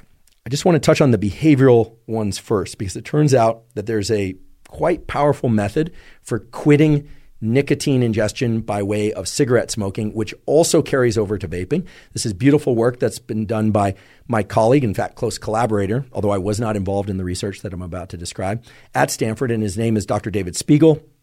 He is our Associate Chair of Psychiatry. He's been a guest on the Huberman Lab podcast, and he is a world expert, if not the world expert, in the clinical applications of hypnosis. Now, when I say hypnosis, a lot of people think stage hypnosis, which is the hypnotist trying to get people to do certain things and say certain things, not necessarily against their will, because they actually have to agree, but the hypnotist is dictating what the person thinks, says, and does.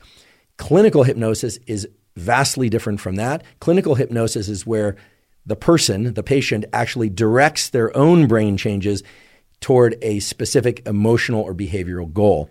Work from Dr. David Spiegel's laboratory, done in 1993, but that now has been repeated many, many times and has carried over into some more modern studies, and I will provide links to those studies in the show note caption so that you can access them. Those studies have shown that using a specific form of hypnosis, people can achieve complete and total cessation of cigarette smoking, and there's no reason to believe this doesn't also carry over to vaping, through one single hypnosis session. And the success rates are incredibly high when one considers that normally it would be only a 5% success rate. The success rate with this particular hypnosis, developed at Stanford School of Medicine by Dr. David Spiegel, is 23% of people who do this hypnosis one time succeed in quitting smoking. Now, in the old days, which actually wasn't that long ago, before the advent of smartphones and before the internet took off to the extent that it has now, this was done by having someone come into the clinic, and Dr. Spiegel himself or one of his colleagues would take somebody through the hypnosis.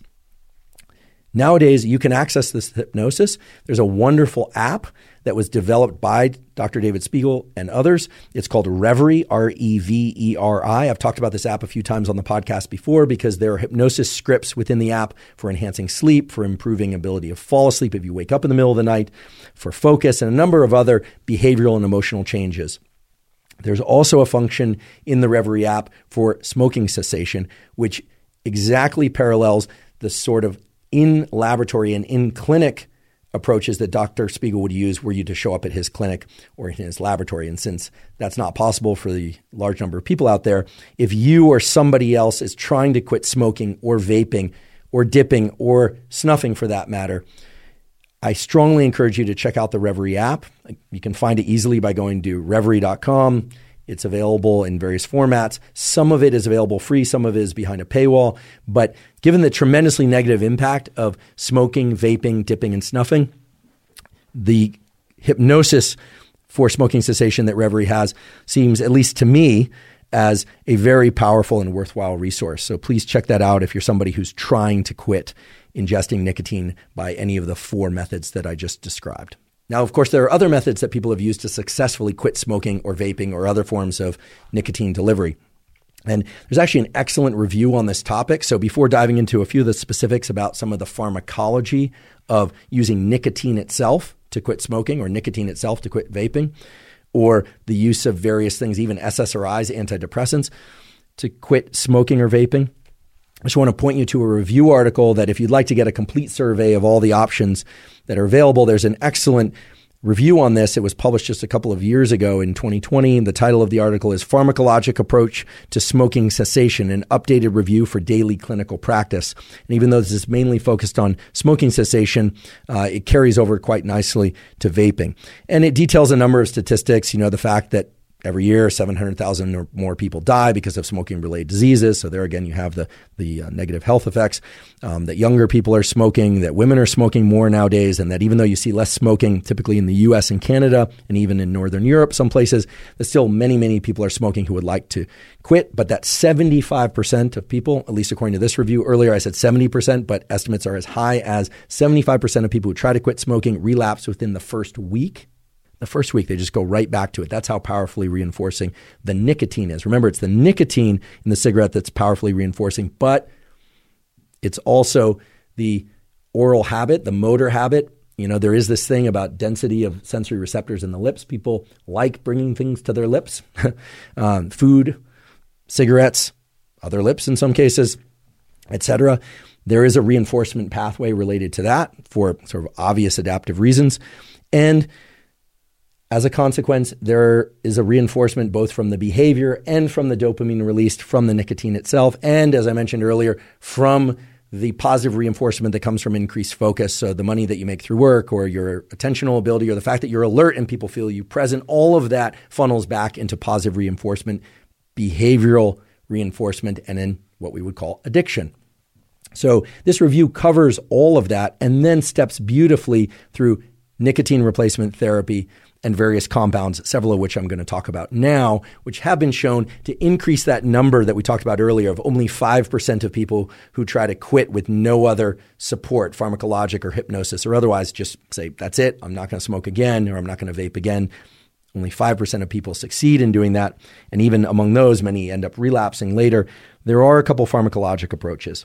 One of the main ones that's received a lot of attention in recent years is bupropion, sometimes referred to by its commercial name Wellbutrin. Now, bupropion is a compound that increases the release of dopamine and to a lesser extent epinephrine and some other neurochemicals as well. It's used for the treatment of depression and for smoking cessation. Now, I want to point out again, I'm not a psychiatrist, so I'm not telling you to take bupropion, aka Wellbutrin, but I'm going to give you a little bit of the contour of what's typically done in terms of bupropion administration to help people get relief from some of the withdrawal symptoms of trying to quit smoking or vaping or other forms of nicotine ingestion. Typically, bupropion is taken in 300 milligram per day doses divided into 2 dosages of 150 milligrams each, or sometimes there's a slow release formula. The dosages will vary from person to person. I want to really emphasize that there is an increased seizure risk with bupropion. It only occurs in a small fraction of the population, but nonetheless is a real concern for those members of the population. So for those of you with seizure risk, whether you know it or not, that's going to be a valid concern in terms of potential side effects. The other thing about bupropion is that it has to be used with caution in patients that have liver disease or renal disease. That can impact the amount that anyone can take, meaning sometimes people have to take a much lower dose if they have renal disease or liver disease. And sometimes they can't take it at all. Sometimes if people are taking benzodiazepines for whatever reason or other sedatives, there are contraindications there. So bupropion isn't a kind of one-size-fits-all or magic bullet for quitting smoking. Nonetheless, for people that can take it safely, and again, this is a prescription drug, a board-certified psychiatrist or other physician is going to have to prescribe it for you if it's appropriate for you. And it moves that number of 5% success rate to about what one sees with the clinical hypnosis, to about 20% of people will successfully overcome their nicotine, or I should say their smoking or vaping addiction. Now, it's important to ask why this would work, right? I mean, it's not as if bupropion is increasing nicotine per se. What it's doing is it's tapping on that mesolimbic reward pathway, increasing dopamine, or at least allowing dopamine levels to stay substantially elevated enough that people don't experience some of the drop in dopamine that leads to the withdrawal symptoms, the lessening of mood, etc. And it's no coincidence that bupropion is also an antidepressant. It's a common antidepressant for people that experience negative side effects with the so-called SSRIs, the selective serotonin reuptake inhibitors, that prevent them from taking those things like lessen libido or appetite, or in some cases increased appetite, or any number of other side effects that some people, not all, but some people experience with SSRIs. They'll be prescribed Wellbutrin, bupropion is the generic name. So Wellbutrin being the commercial name. Again, bupropion is what they'll be prescribed instead, with the caveats of seizure risk, renal disease, liver disease, etc. The outcomes with Wellbutrin for smoking cessation are pretty good. I mean, if you think about an increase from 5% to 20%, that's pretty dramatic. And yet I also want to refer back to the incredible success of the clinical hypnosis approach. Again, you can find that at reverie.com. The clinical hypnosis approach has a success rate of 23%. So it's very closely aligned with, if not exceeding, the success rate with bupropion. Of course, there are other pharmacologic approaches to quitting smoking or vaping. All of them generally circle back to increasing dopamine and or norepinephrine in order to offset some of the withdrawal symptoms of smoking cessation or vaping cessation. A very common approach for people to try and quit smoking or vaping is to use nicotine itself to try and prevent people from seeking nicotine through a cigarette or a vape pen. What I mean by that is people using a nicotine patch or nicotine gum or other nicotine delivery device that is not cigarettes and not vaping in order to maintain levels of nicotine in their bloodstream, which of course means maintain levels of nicotine in their brain and body to the same extent that they would if they were smoking or vaping, maybe even gradually taking down the total amount of nicotine in their brain and body by reducing the number or size of nicotine gum pieces that they ingest each day, or keeping the patch on for a shorter amount of time, or getting a lower dose patch that releases less nicotine total or over time. All of those approaches have been shown to be reasonably successful. I'll get to the numbers in a few minutes, but reasonably successful in allowing people to quit smoking or vaping. Again, most of the data is on cigarette smoking because vaping is a relatively new phenomenon, although quite troublingly, it's a very rapidly increasing behavior, especially in the young population. So that's why I'm kind of lumping these two things together, because I think very soon we are going to need an all-out campaign for how to counter vaping addiction. So what do we know about smoking cessation using nicotine itself? Is the patch best? Is nicotine gum best? Turns out that a combination of approaches is best. So somewhat surprising, but it was very clear from the literature that I was able to find that using nicotine patches for some period of time and then switching to a gum and then perhaps switching to a nasal spray, that's going to be the most effective. Then the question is how long to continue each of those and whether or not to overlap them. It seems as if doing one for about a week and then switching to another for about a week and then switching to another is one rational and reasonable approach that many people have used successfully. Why would that be? Well, it all has to do with the different rates of absorption of nicotine into the bloodstream and then the downstream consequences of that on the dopamine, acetylcholine, epinephrine, and other systems of the brain and body. And while there hasn't been an extremely detailed study of the exact kinetics of how the nasal sprays versus the transdermal patches versus the gums, et cetera, work, there's a logical structure to it that will immediately make sense to you. First of all, the transdermal patches provide a fairly steady state dopamine release across the day, and oftentimes people are wearing them at night as well. This is relevant because if people are ingesting nicotine by way of smoking and vaping, hopefully they're not waking up in the middle of the night just to smoke or vape, or believe it or not, some people do that. But of course, while people are asleep, they are not smoking or vaping. They always tell you don't fall asleep with a cigarette in your mouth. You burn the whole house down. But exceedingly rare to have people who are smoking in their sleep. So people wake up in the morning, and because the half-life of nicotine from smoking or vaping is very short, anywhere from 1 to 2 hours, they're essentially in a state of withdrawal at the point where they wake up in the morning. How can I say that? Well, remember, withdrawal sets in about 4 hours after the last ingestion of nicotine by cigarette or by inhalation from the vape pen. So people are waking up in nicotine withdrawal and then immediately going into the behavior of ingesting nicotine, or very soon after waking for most people. So nicotine patch is going to be very effective for a week or so. Again, talk to your physician about the best approach for this, but then switching to a nasal spray or switching to nicotine gum for about a week, which is going to change the kinetics of that nicotine absorption into the bloodstream and change the release of dopamine and other neurochemicals within the brain. That's going to keep the system intentionally off balance so that it never comes to expect one single pattern or amplitude of dopamine release. And that is a very powerful way for let's just call it a quitting method to work, because as I've always said, the most powerful schedule of dopamine is going to be this random intermittent reward. This is what's used in the casinos in order to take your money. And generally they do. On average, they take your money more than you take theirs. And they take more of it, not just more often, because they use this random intermittent schedule. The random intermittent schedule is one in which you don't really know when the peaks in dopamine are going to arrive. And so there isn't this expectation and craving. And then all of a sudden when dopamine is released, it's extremely high. That's how they get you to continue playing, even though basically you're losing money and your dopamine is dropping. They elevate it every once in a while. Nicotine replacement can be used in a similar way, but in a benevolent way in order to help you get over smoking or vaping, by keeping the total amounts of dopamine variable around the clock. And by changing the amount of dopamine that's released, it seems to help people behaviorally and psychologically, because they don't come to expect having a particular amount of dopamine in their brain and blood at any given time. And this is an important point because it brings us to this notion of homeostasis. Homeostasis is this tendency for biological systems to try and reach equilibrium.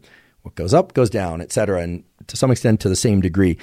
So I'll talk about this right now in the context of nicotine use, withdrawal, and then the period in which people no longer crave nicotine.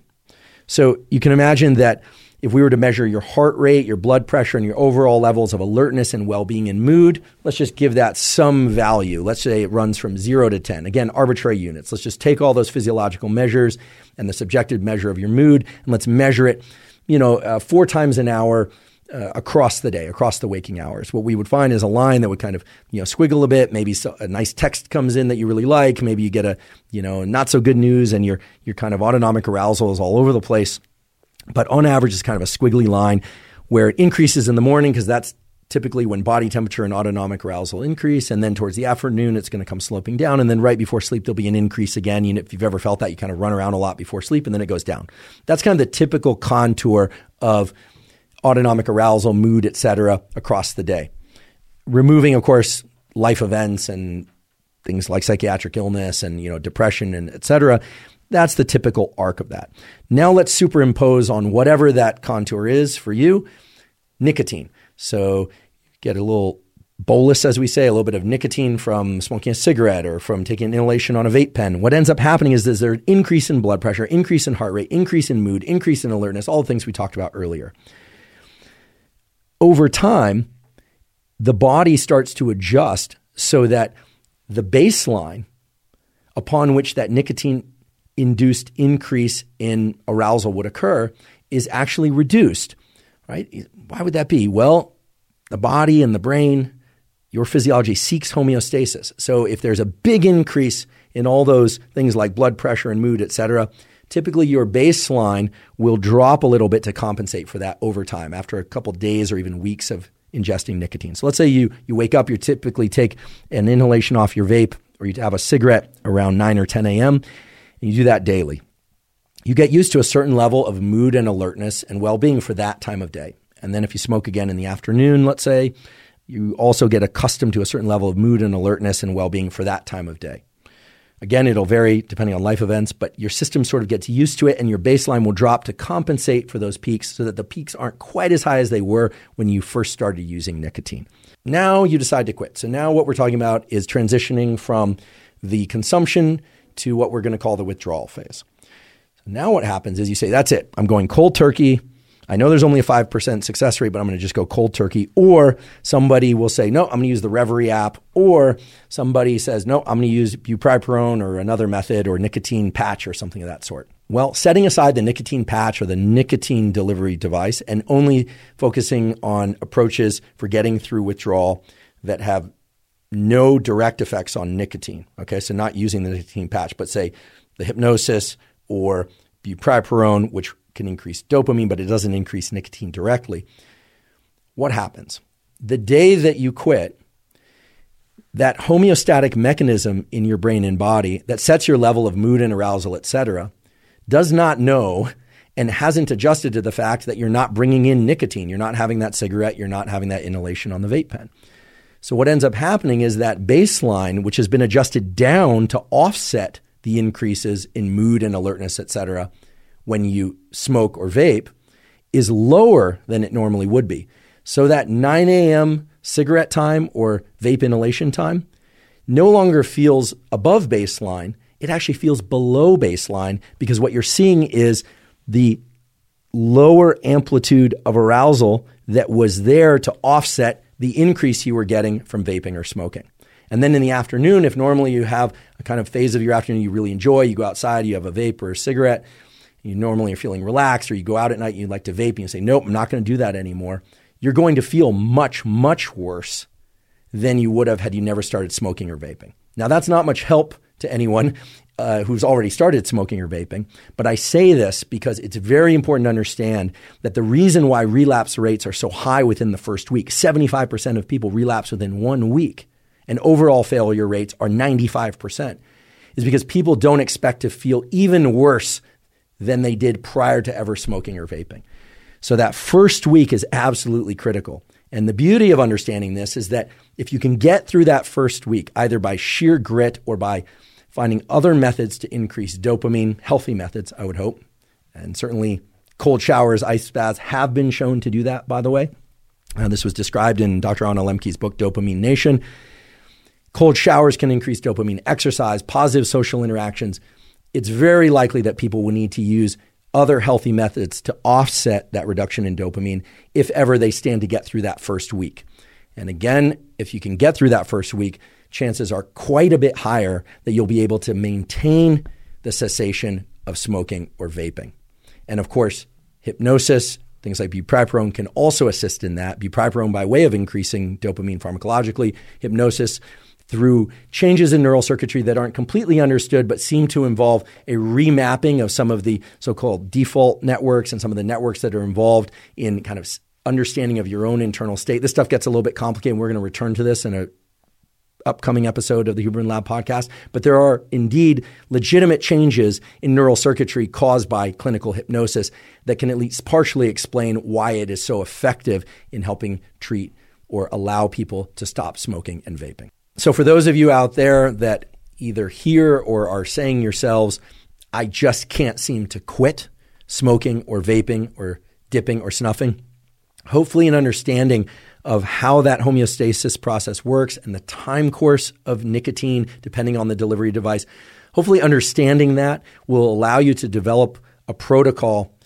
Maybe it involves hypnosis. Maybe it involves just understanding that the typical times in which you ingested nicotine through any of the different approaches of bringing it into your system are going to be particularly hard. But I don't just mean particularly hard. I mean particularly hard, and you're going to need to do something specific to offset that decrease in overall autonomic arousal and dopamine, et cetera. Hopefully an understanding of that will allow you to get through that first week. And if you can make it past that first week, you stand a very good chance of never going back. However, I did consult with Dr. David Spiegel in anticipation of this episode.